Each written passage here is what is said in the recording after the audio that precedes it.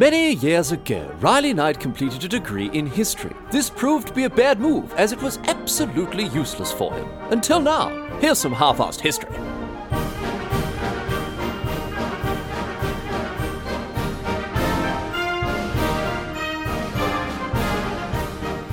What's going on, mate? Great to have you along for some more half-assed history. This week on the agenda, the second part of our two-parter on Ned Kelly.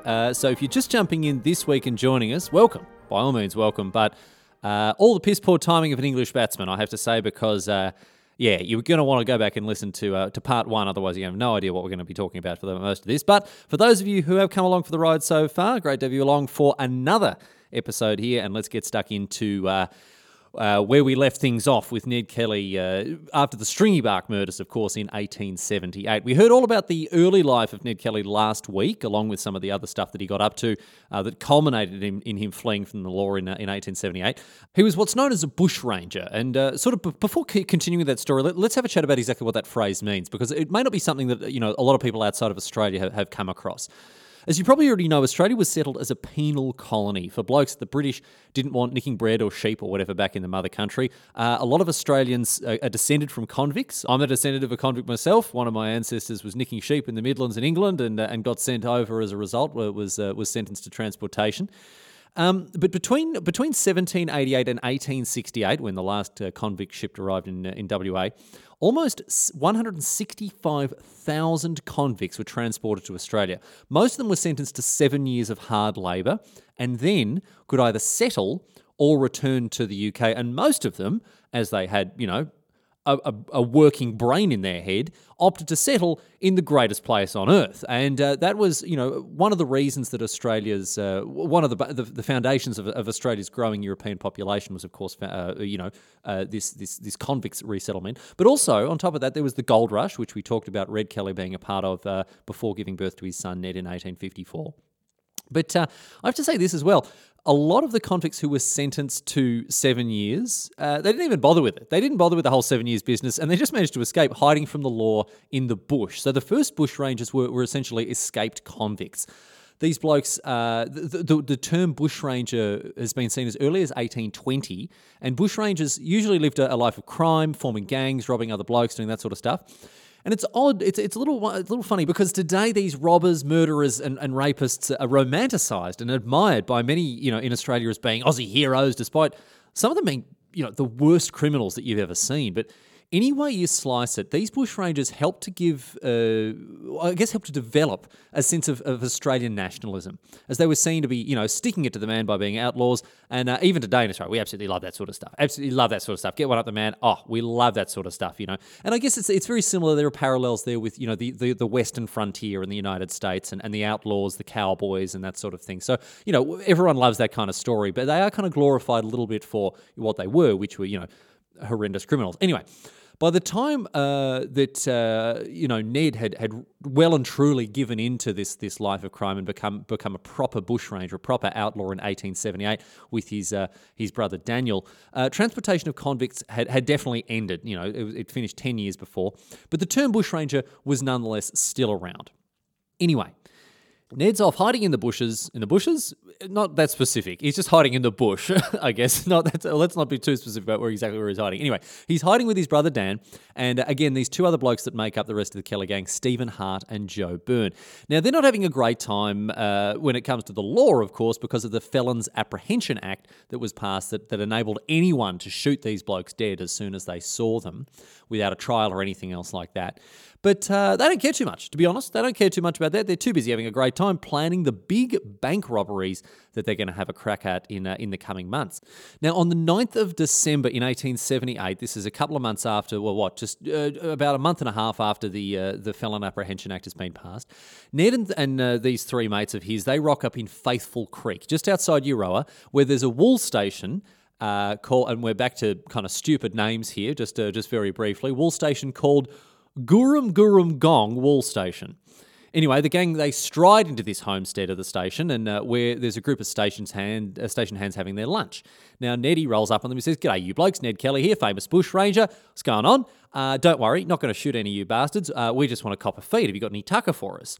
Now, one of the fellas who works at the station, this brass-balled bloke named Fitzgerald, he gives Ned the old up and down, ignores his big revolver, and says, "Well, mate, if you and your mob are hungry, park your ass down here, and we can get you some tucker." So Ned and his mates, they have their lunch and then lock all of the men up in a nearby storehouse. So this was not exactly, I mean, I don't know what you're expecting when Ned Kelly comes over for lunch uninvited, but being locked up, I think you're getting, you're getting away. Not quite scot-free, but you're doing pretty well for yourself anyway. Ned, as I say, they lock up all the men in the nearby storehouse, leaving the women alone. Now, Ned, a bit of a gentleman outlaw here, because he reiterates that none of them have anything to worry about. They all just need to chill out and relax and not cause a fuss. If no one does anything, no one makes any trouble for anything, everyone's going to be fine. Now, later on in the evening, so Ned and his gang have sort of settled in here after locking all the blokes up. Later in the evening, a hawker whose name is Gloucester rocks up with his wagon loaded with all sorts of stuff that he's trying to flog. Now, Gloucester, not knowing what's happened in the homestead, he goes inside after parking his wagon, and one of the workers says to him, "Mate," who's locked up, he says, "Mate, careful how you go there, because Ned Kelly, the bloody bushranger, is inside, so just be bloody careful, mate." And Gloucester turns to him and says, "Pig's ass he is, mate. I bloody wish he were, because then that'd be £2,000 in my pocket. There's a huge reward out for this fella." Now Ned looks up sharply at this. He overhears what Gloucester says, and says, "Hang on, mate. What's this about? What's this about £2,000? What's this about £2,000 for Ned Kelly?" And Gloucester turns to him, recognises who he is, sees the look in his eye, and realises he is not mucking about, and so he starts to leg it. He just turns around and runs. Very wise move there from Gloucester. Legs it out to his wagon, where he starts to fumble for his revolver. Now, Ned and his gang, they follow him out and point their guns at him and say, steady on there, my friend. You better change your tune quick bloody smart, or I will burn this wagon to the ground." Now, Gloucester thinks better of his plan, and so gives himself up to the gang, who lock him up in the storeroom with everyone else, and then go through the stuff in his wagon. Ned and his mates, they pick out a few suits that they like the look of, because obviously they're going to a bank tomorrow. They want to look presentable. Doesn't matter if you're trying to rob it or do whatever you do. You've got to go to a bank looking presentable. You've got to be all smart and spick and span. Now, what's interesting about this interaction is, after having stolen these suits, which is what they did, they took it out of the wagon without permission. They then go up to Gloucester and say, "Here, old son, look, sorry about locking up, pointing our guns at you. We did take these suits. We do like them a lot. We are going to keep them, but do you want some money for them?" They actually offer to pay him for them once they've got themselves all teased up. But Gloucester, he refuses the money. He doesn't take any cash off them there. Anyway, that's about that for the evening. The prisoners are kept in the storeroom overnight, and when the next day comes, after having had a bit of a sleep, the Kelly gang, they get up and about and ready for some action. Now, the first thing they do is they go and cut the telegraph wires and then chop down the posts that are holding them up. Probably would have been easy to do that in the other direction, I guess. I don't know. Anyway, they then go to the manager of the station, a bloke named Macaulay, and say, "Listen here, old son, we're off to rob the bank in Euroa, and you're going to help us unless you want to get very intimately acquainted with the barrel of this revolver here." And at gunpoint, they forced Macaulay to write out a check, so it would seem like they had a legitimate reason to enter the bank. They didn't just want to walk in; they want to slip in through, past the radar there with a plausible pretext for entering the bank. Now, Macaulay, he does this, and he's also told that they're going to leave one bloke behind to guard the hostages, and if any of them play any silly buggers, then all of when they return, they would burn down the whole station and shoot all their horses. So again, do not muck about, don't cross Ned Kelly, and you'll be fine. So 3 of them head off towards the bank after it's closed, but before the clerk has gone home for the night. Very deliberate timing there. They didn't want the bank to be open, but they still wanted it to be staffed. So Ned knocks on the door, waves the check around to get the clerk to let him in. He's a good bloke at this stage. Every time I've gone to the bank when it's been closed, they just ignore me. They're looking away from the window, trying to ignore me, trying to pretend they haven't seen me. But this bloke's like, okay, yeah, he needs to get his check in, no worries. Now, this, he's a very nice fellow, but he's also a bit of a cloth-eared buffoon because he's just let Ned Kelly into a bank. He opens the door, and the gang whip out their revolvers and hold up both the clerk and his manager, whose name was Scott. They empty out the bank's drawers. They get £700 for themselves in cash, gold and silver, but they are not happy with that. Not enough for them. Ned turns to the manager and says, "Listen here, Scotty, old son. I know you've got more cash here. You can't bloody fool me, mate. Open up that there safe, and we're going to have a squeeze inside of it, shall we?" Scott is forced to open up the safe, and sure enough, there is another £1,500 in cash, as well as another £700 or so in gold and silver. So the Kellys have made an absolute bag here. But what's amazing about this whole exchange is that it was said to be super, super polite. Ned was reported to have been really pleasant, diplomatic, and civil, very gentlemanly the whole time. So much so, hey, get a load of this, so much so that Scott actually invites he and his mates to have a drink of whiskey with him before they set off, which Ned actually does. Imagine that. They've just robbed the bank and now they're sitting there enjoying a glass of bloody Sullivan's Cove together, having a great time. Anyway, they end up bringing Scotty back to Gurum Gurum Gong as another hostage, where they find that everything has stayed more or less peaceful. So they seem to have got away with it at this stage. Ned says, mate, look, I am dying for a feed. Let's get some tucker into us. How about it? Now, Macaulay, the station manager, says to him, what are you doing, mate?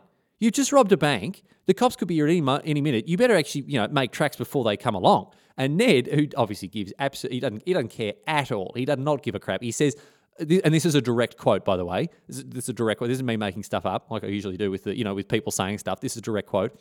Ned says, I wish they would, for there is plenty of cover here. So you can tell he is ornery and wanting to shoot some cops. Anyway, there they are, the Kelly gang and their hostages, sitting down to have dinner together before finally, about 8:30, Ned and his mates jump on their horses and they finally head off. Before too much longer, they're back at it again. After after this enormously successful bank robbery in Euroa, they've decided they're gonna hit another bank here. And so on the 10th of February, after having snuck across the Murray River into New South Wales, Ned and his gang rob another bank, this time in Jerilderie.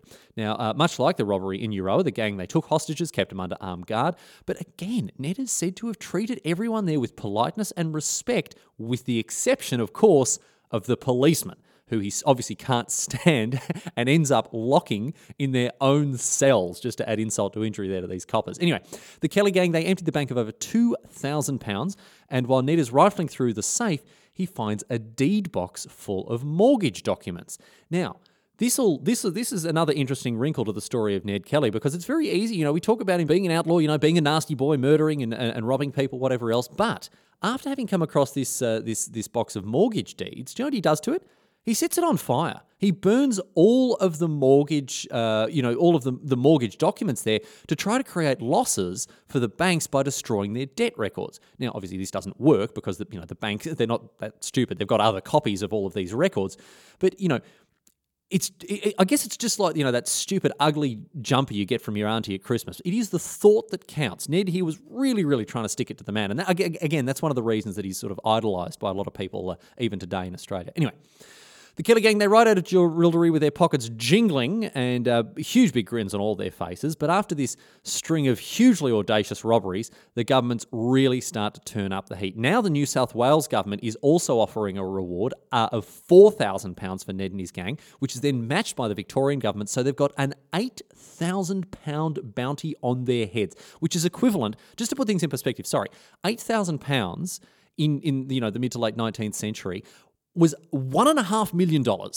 This was not Mickey Mouse money. This was an enormous sum here, that was on the heads of these of this Kelly gang here. But they were not mucking around. $1.5 million. Anyway, as a result of this enormous heat, you're playing Grand Theft Auto. You're up to 5 stars, nearly 6. The army's about to be called in, so they decide to go to ground, and they fall off the face of the earth from March 1879 to June 1880. They are laying low, enjoying their riches, and spending about a year, or just over a year there, as quiet as a mouse. During this time, there are police patrols scouring regional Victoria, going through old haunts and hideouts, interrogating people who, might have known where they were, all that sort of stuff, looking for Ned and his mates, but they don't find a single thing. There are a lot of theories about what the Kellys were doing at this stage, about perhaps he left Victoria altogether, and Ned, it's established, it's firm fact that Ned did discuss the idea of escaping to Queensland, but it's thought that nothing really came of it. We're not exactly sure. Anyway, on top of all this, Ned's sisters even make inquiries with the ship's captain about transporting 4 or 5 gentlemen friends across the Pacific to California. So, there's definitely evidence to suggest that they were trying to get out of there, but they don't, obviously, because we all know how the story ends in Glenrowan. However, now, It's 1880. The Felons Apprehension Act has lapsed, meaning that the arrest warrants for Stephen Hart and Joe Byrne have expired, and so the heat has kind of come off a little bit. Ned and Dan still have active warrants for killing Fitzpatrick, the cop who had hassled the Kellys at their homestead in 1878. But the fact that the act has lapsed means that the gang isn't outlawed anymore, and they've got a little bit more breathing room than they did before. Now, as a result, Ned starts to put together his next move. At this stage, he's known around the colonies as an outlaw and as a bushranger, so he can't get up to the same sort of stuff that he did previously, with the impunity of anonymity. Defying all orthodox thinking, therefore, he decides to knock off the bank in Benalla, the town in which the cops that have been hunting for him are headquartered. So I guess it's the sort of, the will hit you where you least expect it type place. They're going to come right to the beating heart of this police investigation. It seemed like a crazy plan, but this is his idea. He takes some cops hostage outside the town, use them to lure as many of them as possible via rail down to Glenrowan, just outside Benalla, and there he'd set himself up for a big blue with them and kill or capture as many of them as he could before, then going and hitting Benalla. They get underway in June of 1880. Firstly, they murder a police informant named Aaron Sherritt and hold his police guard hostage overnight. And after that, they ride to Glenrowan, where they force some railway workers to sabotage the track by ripping up the sleepers. This means that any police train with reinforcements would get wrecked on its way to Glenrowan. This is very important. The Kelly gang arrive at Glenrowan in the early morning of the 27th of June and round up the entire population of the town, which is, in fairness, only 62 people, but still, round them all up, and no one resists these four blokes on their horses. They all look terrifying, because I probably should mention this, at this stage, not only have they got revolvers waving around and, what have you, that sort of stuff, they're all now wearing the iconic armour that Ned Kelly is still known for, that big suit of armour with the sort of the letterbox-type helmet thing. So big, thick, heavy plates of metal, with helmets as well. And all in all, if you'll believe this armour weighs 44 kilograms, around about 80 pounds. A very, very heavy thing to be walking around in, very hot and heavy. Even though it's the middle of winter, of course, Australian winter still gets nice and warm. Anyway, these 60 or so townsfolk, they're all bunged up in the hotel with the gang.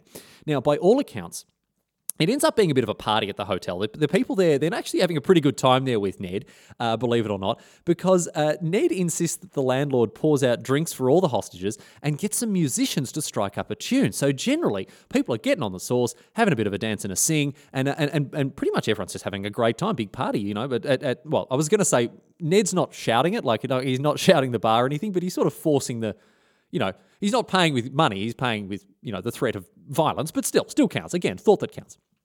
So, Dan, Joe and Steve, they all get a fair few jars into them, and they get pretty sloshed, actually, but Ned, he plays it safe and he stays sober. That's not to say he's not having a good time with the crowd. He's getting amongst it, and one stage, at one point he's dancing, he's jigging around the floor with revolvers in both hands. Anyway, as the evening wears on, things calm down a little bit, and the hostages, as happy as they might have been with Ned, they're still hostages, start to settle down to sleep. Now, Ned knew that the cops would definitely be on their way after the murder of the police informant and the general ruckus that he'd been raising. And he was absolutely right, because two special trains were barrelling along the tracks towards Glenrowan full of police reinforcements. Now, Ned had planned for this, obviously, by destroying the railway track near Beechworth, but his plan didn't end up working out, because a school teacher named Thomas Curnow had managed to get away from the hotel. He managed to escape during all of the debauchery. And about 3 a.m, he hears the oncoming trains. Now, very bravely, he races out onto the tracks with a candle and a scarf and somehow manages to get the attention of the engineers, who were able to stop the trains before they reached the destroyed part of the track. Curnow then told the cops about what had happened in Glenrowan and how the whole town is being held hostage at the hotel. So Ned has lost the element of surprise here. The cops, as a result, they get off the train and they creep up to the town and approach the hotel. And this is when Joe Byrne sees what's going on, raises the alarm, and the siege of Glenrowan has begun. The gang rush to put on their armour and take up their positions on the veranda of the hotel when the cops start shooting at them.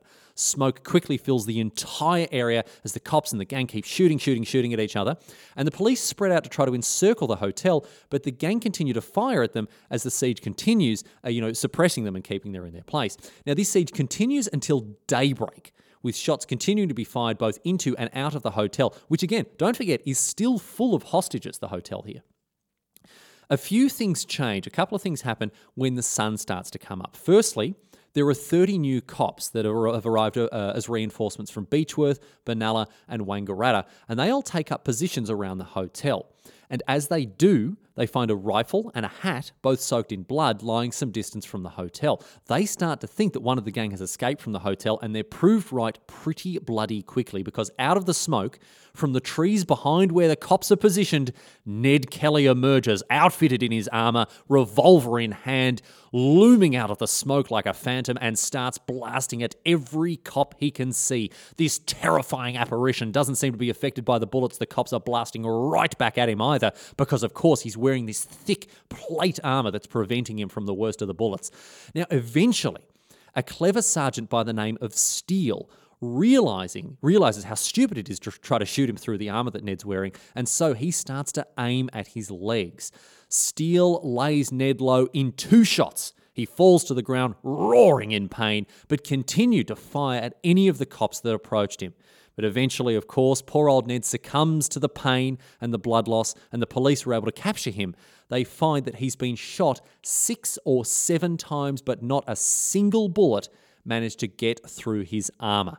He's dragged off to the railway station and seen to by a doctor, while the siege of the hotel actually continued for quite some time, because the other three blokes are still in there. Joe Byrne ends up being shot while necking some whiskey at the bar at about 5:30. Even better, he is shot right in the dick and dies of blood loss the next day. And at 10 o'clock, about half the hostages actually emerge from the hotel and are safely taken away. But Dan and Stephen are still stopping the cops from getting near the hotel by continuing to shoot anyone who approached. And as a result, the police, check this out, send for a cannon to be sent up from Melbourne so they could blow the hotel to kingdom come. Now, despite the cannon arriving about 2 o'clock on the express train there, rather boringly, unfortunately, it's never used, so never mind. Instead, the police decide just to burn down the hotel now that more or less all of the hostages have escaped and it's just the 2 outlaws inside. Now, as the hotel starts burning, a bloke named Matthew Gibney runs in to see what had happened to Stephen and Dan and finds them lying next to each other. He reports that based on how they were lying, it looked like they'd killed themselves, but this was never conclusively proven. And, in the huge hailfire of bullets, we may never know the exact truth of how it worked out. In any case, the hotel is reduced to smoking cinders, the siege of Glenrowan is over, and the Kelly gang has come to an end. Dan, Steve and Joe are all dead, and Ned has been shot half to death and is now in the hands of the police.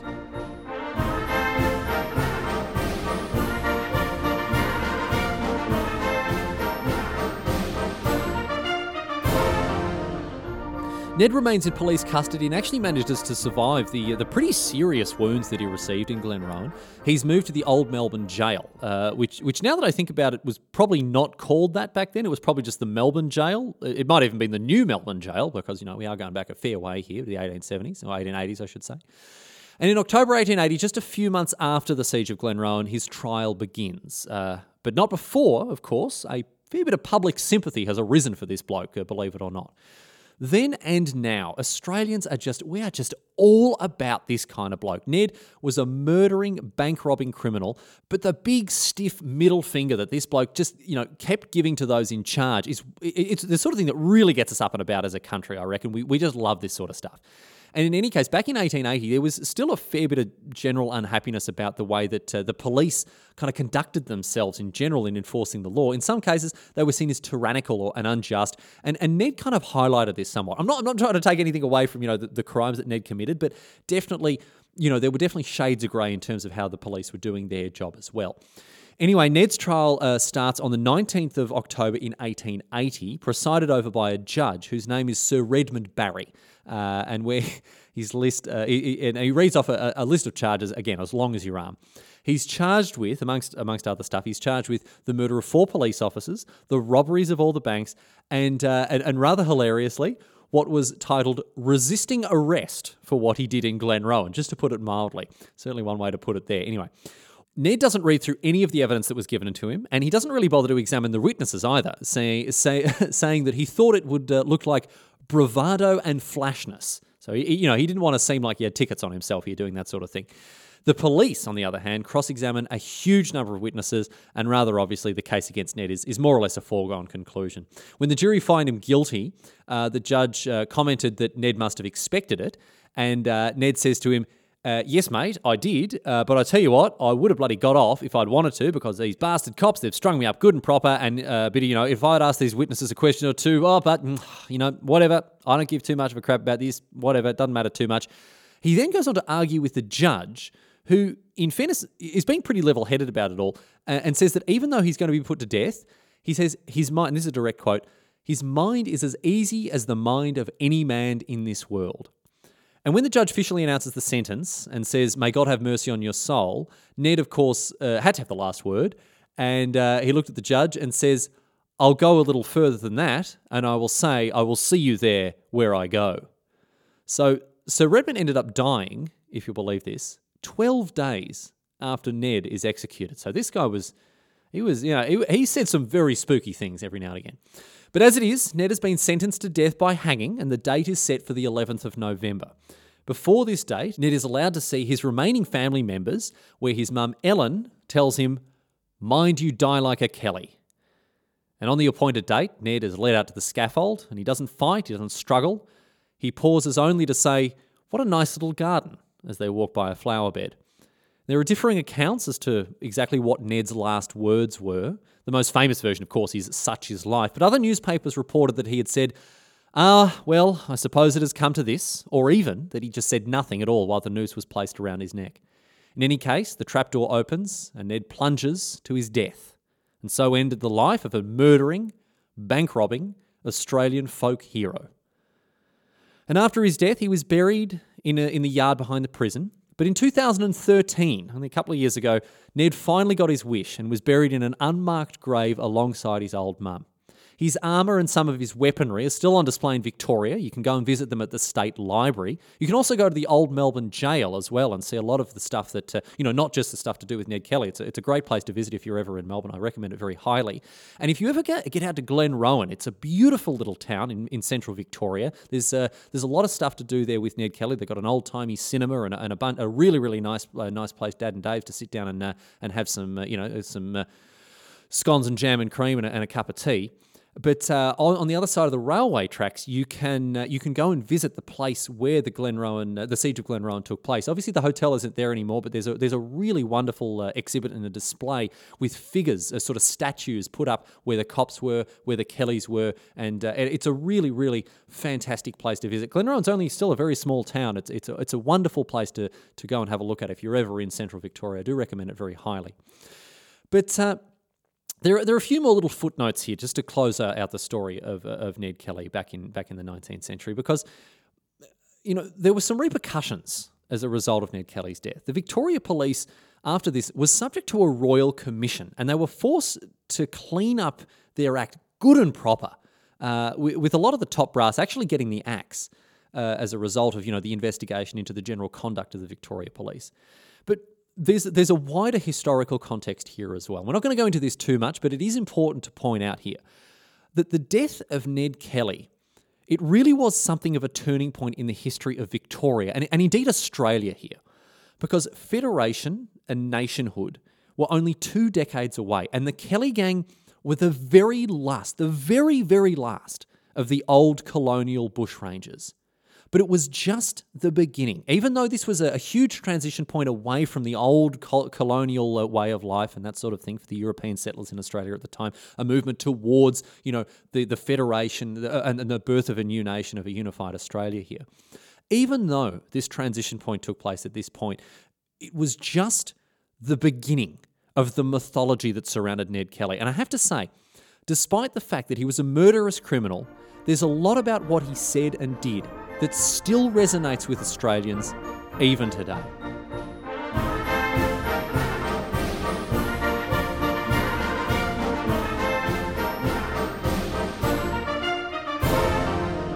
But that's it. That's all she wrote today, sports fans. That is the story of Ned Kelly, the famous the last of the bushrangers. A very important piece of Australian history there. A little bit of trivia as well. I forgot to mention the first ever full-length feature film ever made in the history in human history was an Australian film about the Kelly gang. It's an interesting little thing. We got there first. Hollywood may have got there last, but we got there first. Anyway, that's that. I do hope you got something out of this. I'd love to do some more Australian history in the future, so I may very well come back to topics like these in the future. We will see. Anyway, I'm going to close out this episode, of course, as we always do, with all the boring housekeeping stuff. halfassedhistory.net. We've got a Patreon, got a Twitter at halfassedhistory without an O. Wouldn't fit. Very annoying. You can follow us there and see the stuff that I tweet out after doing my little reading every week.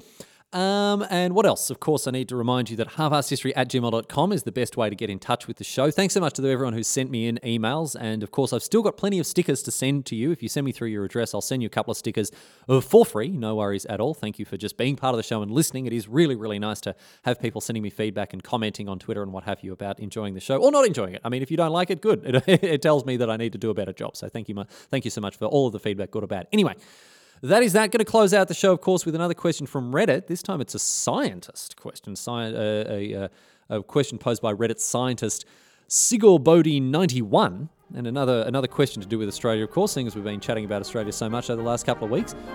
When do aeroplanes flip over when they fly to Australia?